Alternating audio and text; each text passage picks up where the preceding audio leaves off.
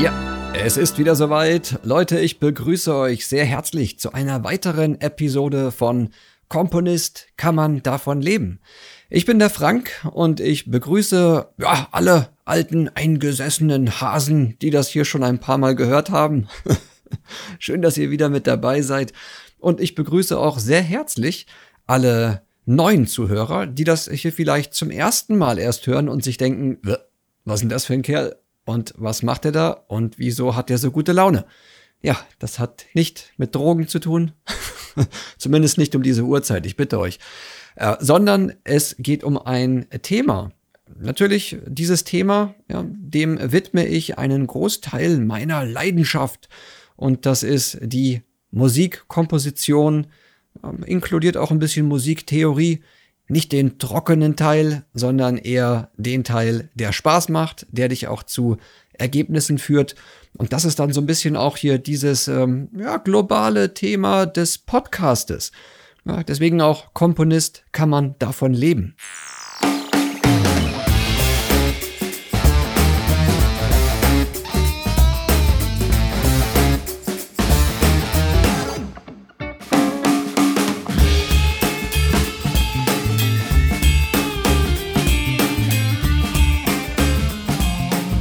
Wir sind hier heute in der Folge 43 und ich möchte heute das Ganze mal zweiteilen. Zum einen möchte ich ein bisschen gleich über Musiktheorie wieder reden. Bevor ich das aber mache, will ich mal wieder ein wenig über das Musikbusiness sprechen. Das habe ich in den letzten Folgen so ein bisschen vernachlässigt, einfach nur aus dem Grund, weil meine Zeit komplett in die Music Interval Theory Academy reinfließt. Ja, wie ihr da hinkommt, ich benutze das ja auch durchaus hier, um so ein bisschen Cross-Marketing zu betreiben, erzähle ich euch im Laufe des Podcastes. Aber der Punkt, den ich hier ansprechen will, ist, ich möchte mal ein bisschen darüber sprechen, was ich für ein gutes Demo-Reel halte und warum das Ganze jetzt auch gerade ein aktuelles Thema für mich ist. Naja, ich habe das Wochenende damit verbracht, ein neues Demo-Reel zusammenzustellen für einen neuen potenziellen Kunden aus den USA, dessen Name ich hier nicht sagen möchte, um nicht verklagt zu werden. Versucht eure Kunden, zukünftige und auch die aktuellen zu schützen. Wenn ihr Projekte abgeschlossen habt, natürlich, dann kann man da durchaus auch ein bisschen Name-Dropping machen. Das ist schon okay, das gehört ja auch zum guten Ton. Aber letztlich, wenn sich da etwas in der Anbahnung befindet, erwähnt es einfach nicht öffentlich und lasst die Namen da auch wirklich weg. Ist in den meisten Fällen besser so. Auf jeden Fall habe ich da ein Demo-Reel zusammengestellt und dazu möchte ich mal ein paar meiner, sagen wir mal, Tipps und Tricks da auch geben. Zumindest die Sachen, die ich als sehr praktikabel empfinde. Das erste Ding ist wirklich, ich würde es eigentlich vermeiden, ein Demo-Reel an alle Kunden zu schicken. Denn in den meisten Fällen suchen sie nicht das Gleiche. Also sie suchen nicht wirklich das, was du jetzt hier mit dem über einen Kamm geschert sozusagen für dich als gut empfindest. Es ist immer projektabhängig und deswegen würde ich versuchen, im Vorfeld so viele Infos über ein Projekt zu bekommen wie möglich. Wenn jemand einen Animationsfilm machen möchte, der natürlich dann auch in den Bereich Familie geht und Comedy und sowas alles, dann macht das wahrscheinlich Sinn, auch die Musik dahingehend auszusuchen und jetzt nicht 20 klassische Werke und nur Opera und Konzertmusik dorthin zu schicken, denn das werden sie vielleicht auch brauchen, aber der Hauptfokus wird nicht darauf liegen. Deswegen schneidet die Demo-Reels gerne für den Kunden zurecht, sodass natürlich dann hier die Wahrscheinlichkeit besteht, dass der Kunde sich darüber freut und auch den größtmöglichen Zweck und Sinn in diesem Demo-Reel sieht. Das zweite Ding, was ich jedem ans Herz legen möchte, ist wirklich, hängt bitte keine MP3-Dateien an eure E-Mails. Ich verspreche euch, da wird keiner draufklicken. Da ist die Skepsis, ist einfach, das hatte ich gerade im Kopf, da ist die Sepsis. Ja, das ist was anderes, was Medizinisches. Ja, da ist die Skepsis, jetzt haben wir es hier. die Skepsis so hoch, ja, dass man sich irgendwie was einfängt, Computerviren, ähnliches. In den meisten Fällen wird da keiner draufklicken und gerade im professionellen Bereich, also wenn es darum geht, dass ihr wirklich Sachen, ich nenne jetzt hier einfach ein paar Hausnummern, Sachen zu Disney schickt oder zu Warner Brothers oder Mattel, ich verspreche euch, da klickt keiner auf einen Anhang.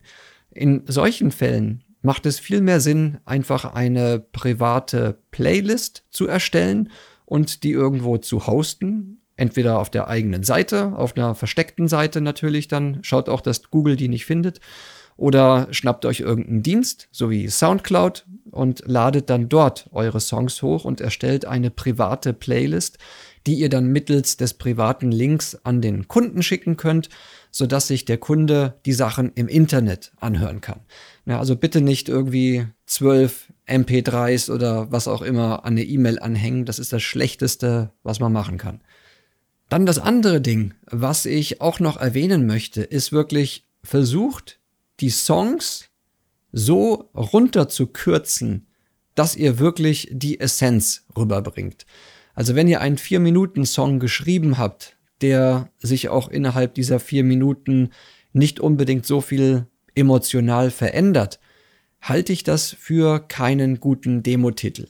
Denn die meisten Produzenten oder Entscheidungsträger sind wirklich nicht in der Lage, viel Zeit dafür aufzubringen, um sich eure Musik anzuhören. Ja, die hören sich das Ganze wahrscheinlich auch nur punktuell in der Playlist durch, klicken mal hier, klicken mal dort, hören sich 20 Sekunden hier und 30 Sekunden dort an und springen dann zum nächsten Titel. Ja, also wenn ihr ein 4-Minuten-Intro habt und dann kommt erst richtig Fahrt auf und der beste Part in dem Song kommt nach 4 Minuten, das wird leider kein Mensch hören. Ja, deswegen macht es durchaus Sinn, schneidet einfach die 4 Minuten Intro vorher weg. Braucht ihr nicht in dem Fall, wirklich. Verschwendet nicht die Zeit eures Kunden, denn ihr werdet den Job sonst nicht kriegen. Es ist relativ einfach. Die Erfahrung habe ich immer wieder gemacht und deswegen bin ich auch über die letzten 2 Jahrzehnte immer mehr dahin gegangen, dass ich niemals mehr als 10 Titel in einer Playlist an einen Kunden schicke und jeder Titel in dieser Playlist in der Regel auch nicht länger als 1 Minute ist. Im Optimalfall sogar kürzer. Ja, oder es ist in Summe ein Medley aus verschiedenen, sagen wir mal, Songs, die alle emotional in die gleiche Richtung gehen. Also wenn ihr nur ein bisschen die Variation zeigen wollt in einem Titel, dann ist das völlig okay, da auch über 1 Minute rauszugehen. Aber dann schaut, dass der auch knackig geschnitten ist in der Montage. Also irgendwie alle 15 Sekunden muss da auch ein Wechsel passieren. Dann macht es durchaus Sinn, das Ding auch auf 2 Minuten hochzuzaubern. Aber das sind alles grundlegende Sachen, die eigentlich zu einem besseren Hörerlebnis auf der Seite des Kunden führen. Denn der Kunde hat primär nur das Interesse, mal abzuklopfen, was ihr da macht, was ihr da könnt. Der hat nicht 2 Stunden Zeit, um sich intensiv eure gesammelten Werke der letzten 10 Jahre anzuhören. Macht kein Mensch. Wenn er das macht, dann sage ich es auch ganz ehrlich, dann wird es wahrscheinlich ein Projekt sein, in dem kein Geld zu finden ist, in dem ihr nichts verdienen werdet. Denn die meisten Entscheidungsträger, die auch wirklich ein ordentliches Budget verwalten, haben ein persönliches Interesse daran, ihre Zeit einigermaßen effizient einzusetzen und auch wirklich das als wichtigste Ressource sehen. Also, dass sie jetzt nicht ihre Zeit vertrödeln, um den ganzen Tag Musik anzuhören, von einem Komponisten, den sie vielleicht für ein Projekt nachher anheuern. Wird in dem Maße nicht passieren, ist mir zumindest auch noch nicht untergekommen.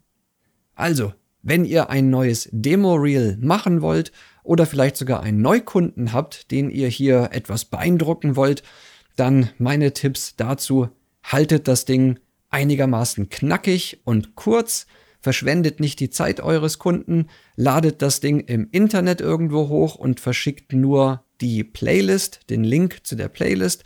Bitte keine Anhänge an irgendwelche E-Mails oder Downloads. Das ist ganz, ganz gefährlich, sowas. Also irgendwelche ZIP-Dateien, die bei euch auf dem Server liegen, das wird sich keiner runterladen. Und mit diesen Tipps hoffe ich, dass ihr den nächsten Auftrag bekommen werdet. Das ist die Idee.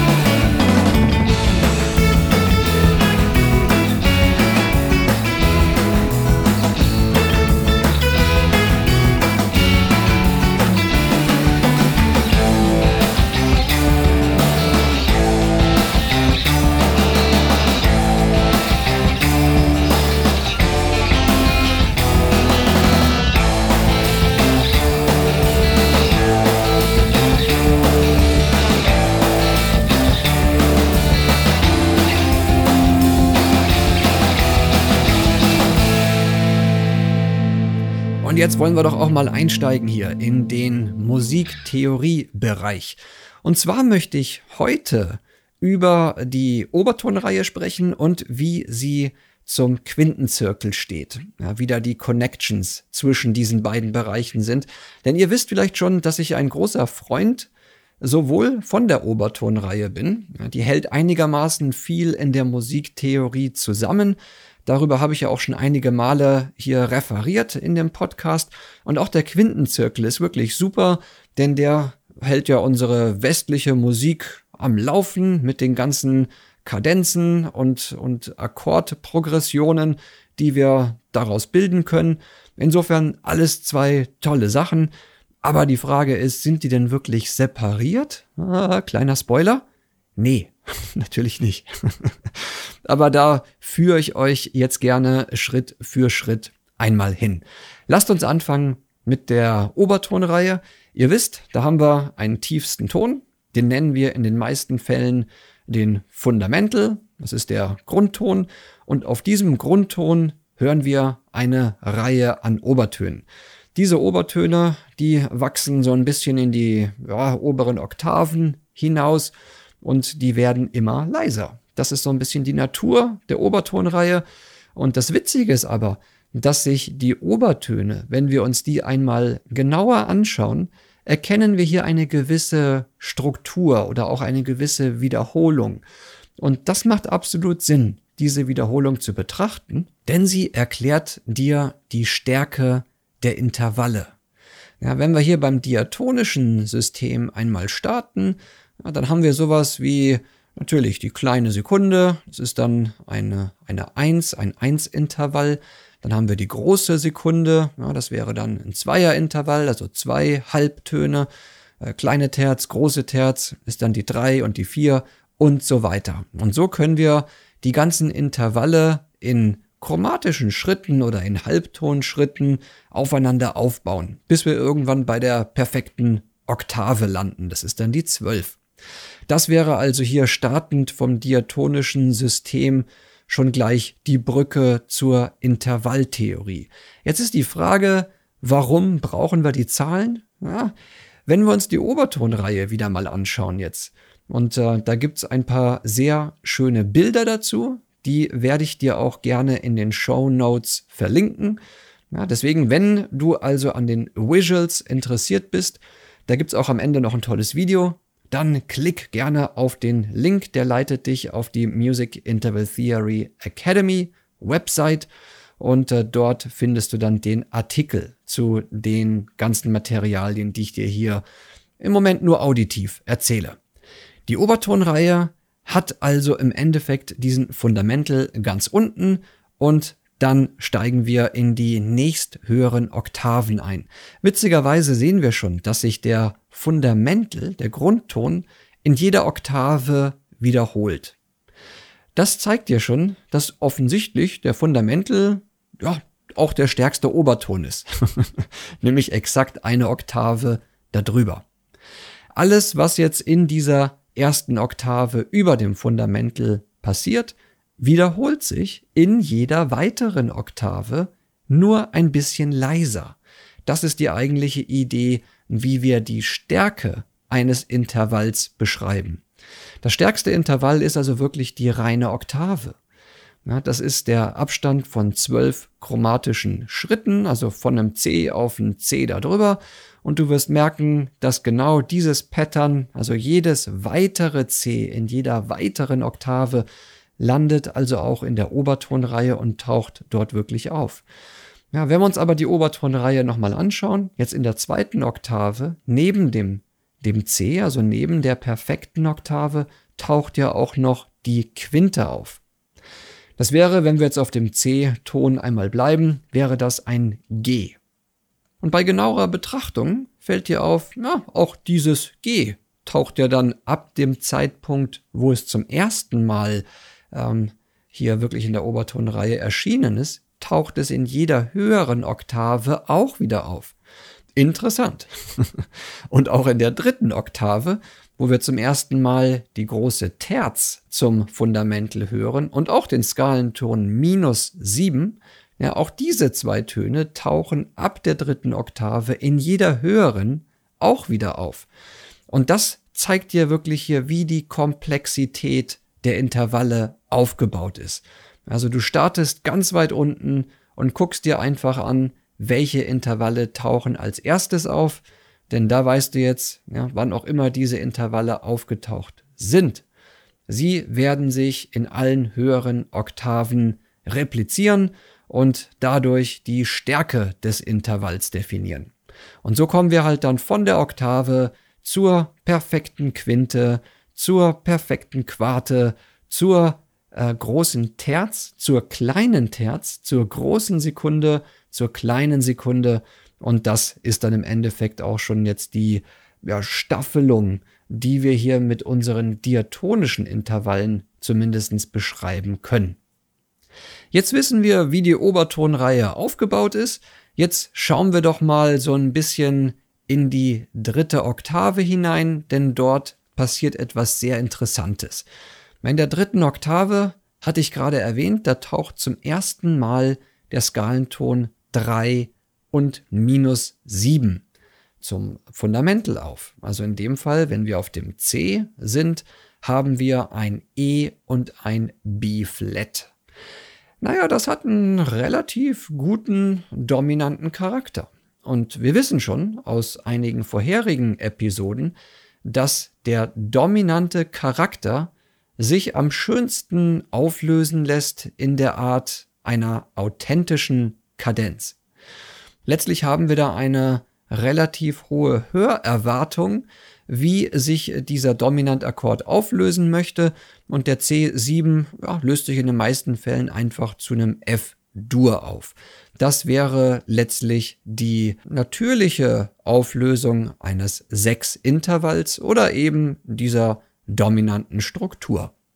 Da gibt es einen sehr schönen Artikel über authentische Kadenzen.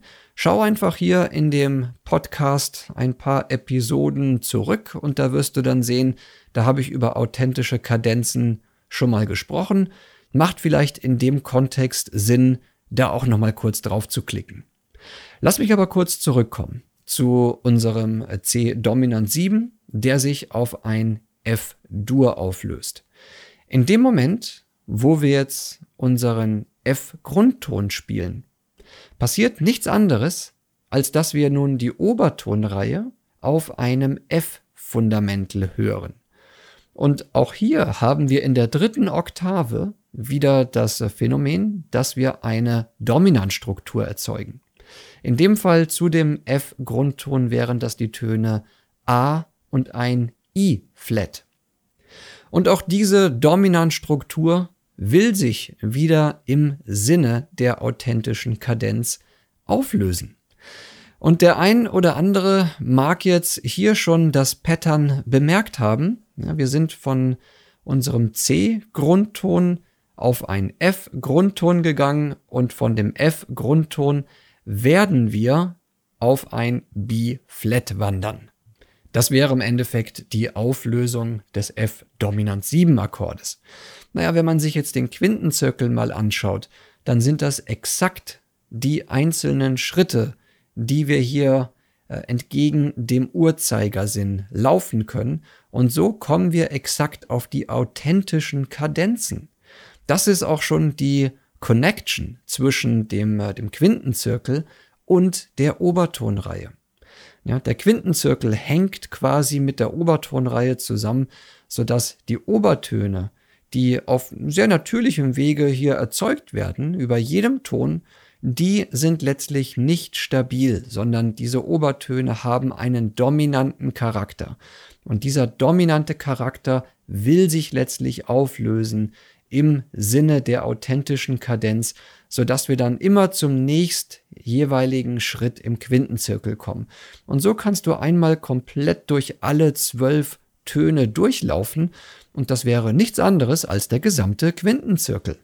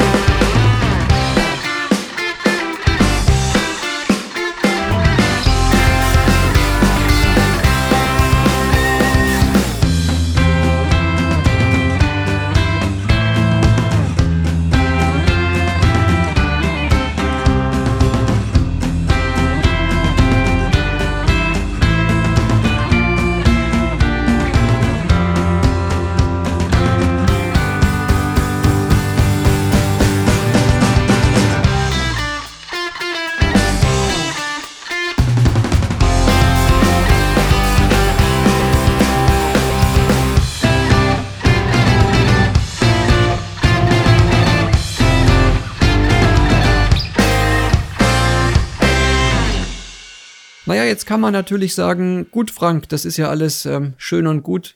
Was bringt mir das denn? Berechtigte Frage. Lass mich dir eine Antwort geben. Ja, der erste Punkt, der hier natürlich in den Sinn kommt, ist, jetzt wo wir wissen, dass die Obertonreihe einen dominanten und instabilen Charakter hat, lass uns doch einfach dieses Wissen nutzen, um einen Akkord zu bilden. Und da will ich auch dir ein kleines Beispiel hier präsentieren. Und zwar werden wir uns da ein kleines, orchestrales Beispiel zurechtbauen. Und ich habe dir hier einmal einen wunderschönen Dreiklang geschrieben. Der bewegt sich hier auf dem C-Fundamental. Und das erste, was wir hier gleich hören werden, ist wirklich nur der C-Dur-Dreiklang in allen Oktaven, also angefangen bei der Obertonreihe ganz unten auf dem tiefsten C, das wir spielen können. Dann gehen wir eine Oktave höher, spielen dort die Doppelung des Grundtons, bringen dann in der nächsten Oktave darüber den Skalenton 5 mit hinein und die nächsten Obertöne, so wie sie auch in der Obertonreihe auftauchen. Dieser C-Dur-Dreiklang über die gesamten 5 Oktaven, die du gleich hier hören wirst, den werden wir jetzt Schritt für Schritt instabiler machen. Und zwar indem wir uns die Obertonreihe als ein natürliches Raster und als Vorlage nehmen, für die Wahl der Töne, die wir benutzen wollen und auch das Register, in dem sie auftauchen. Was ich dir gleich vorspiele, ist einmal der C-Dur-Dreiklang, dann kommen wir auf den C-Dur-Dreiklang mit einer hinzugefügten 2 und einer 6. Also in dem Fall wären das die Töne D und A. Der Grund, warum ich das mache, ist letztlich die Pentatonik, die Dur-Pentatonik. Damit werden wir ein bisschen mehr Farbe in unseren C-Dur-Dreiklang reinmischen und von da an geht's dann quasi mit der Akkord Complexity auch weiter. Dann hören wir uns einmal einen 9er Akkord an, einen 11er Akkord und einen 13er Akkord. Und ich will, dass du jetzt bei diesen ganzen Beispielen hier wirklich auf die Stabilität achtest. Und mit jedem Schritt wird der Akkord sowohl farbenfroher wie auch instabiler. Also du wirst merken, dass vertikal dieses ganze Gerüst so ein bisschen anfängt zu wackeln und wir mit Sicherheit uns hier auch einige Möglichkeiten gerade eröffnen, wie wir diese Nummer auflösen könnten. Aber diesen Schritt will ich jetzt im Moment noch nicht gehen, sondern dir wirklich einmal nur die verschiedenen Akkorde in ihrer Stabilität zeigen. Und bitteschön.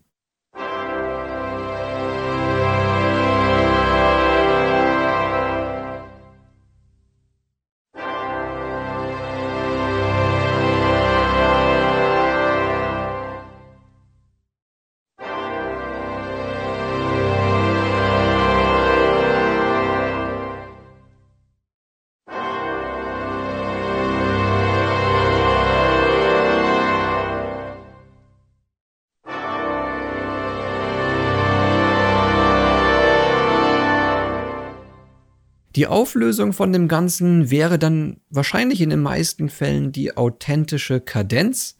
Ja, da kann man auch viel Spaß damit haben und natürlich auch sehr schöne Progressions bauen. Im Endeffekt ist das alles Teil vom emotionalen Storytelling.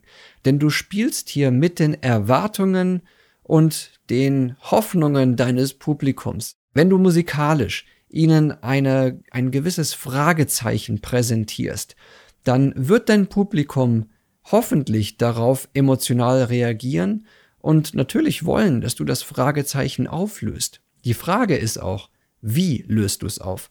Und die authentische Kadenz ist in den meisten Fällen hier die gängigste Art, diese dominanten Fragezeichen aufzulösen, aber mit Sicherheit nicht die einzige Art. Und da gibt's dann noch ein paar Spielereien, was auch mit Sicherheit jetzt auch Platz für eine weitere Episode lässt, denn da werde ich jetzt im Moment heute nicht drauf eingehen. Aber ich möchte, dass du mit dieser Akkordkomplexität einfach ein bisschen spielst und die Obertonreihe dir mal betrachtest in diesem Kontext, weil dir eigentlich die Obertöne relativ klar sagen, wie du einen Akkord Schritt für Schritt instabiler gestalten kannst. Es gibt sogar ein Video dazu, das findest du unter dem gleichen Link, den ich vorhin schon angekündigt habe. Schau einfach in die Shownotes, dort findest du den Link zu den gesamten Materialien und ich hoffe, dass dir das alles etwas gebracht hat.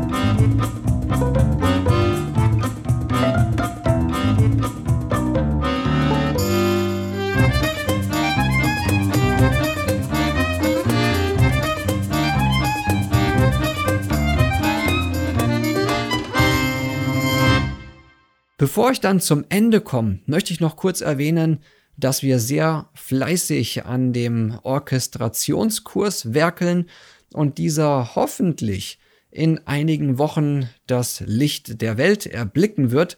Der Content ist soweit abgeschlossen und jetzt sitzen wir dran und produzieren einen Haufen Videos dazu. Da werde ich wahrscheinlich in einer der nächsten Episoden dann auch nochmal auf die Konzepte dort eingehen und dir auch ein paar Hörbeispiele einmal präsentieren, sodass du ein besseres Bild davon bekommst, was dieser Orchestrationskurs wirklich beinhaltet und natürlich welchen Wert er auch liefert. Das wird aber alles ein Thema für die zukünftige Episode oder eine der zukünftigen Episoden sein. Für den Moment will ich mich dann schon verabschieden und wünsche dir einen guten Start in den Tag oder in die Woche, je nachdem, wann du das hier hörst. Und ich hoffe, dass du viel gute Musik in diese Welt hinaustragen wirst. Ja, wenn du Interesse hast, hier einmal deine kompositorischen Fähigkeiten etwas aufzumöbeln, dann lade ich dich herzlich ein, einmal auf die Meter-Webseite zu schauen. Das ist die musicintervaltheory.com musicintervaltheory.academy Webseite. Ja, gib das einfach genauso oben in der URL ein, musicintervaltheory.academy. Und dann findest du dort einen Haufen an guten Beispielen und Ideen, alle basierend auf Intervalltheorie, denn das ist unsere Spezialität. Das haben wir uns hier auf die Fahne geschrieben, einfach weil es halt saugut funktioniert. Was soll ich sagen? Das ist der einzige Grund. Alles klar, in diesem Sinne wünsche ich dir alles Gute, alles Liebe und hoffe, dass wir uns beim nächsten Mal wiederhören, wenn es denn heißt, Komponist kann man davon leben. Das war der Frank, hau rein, bis dann, Servus, Pfiati und Baba.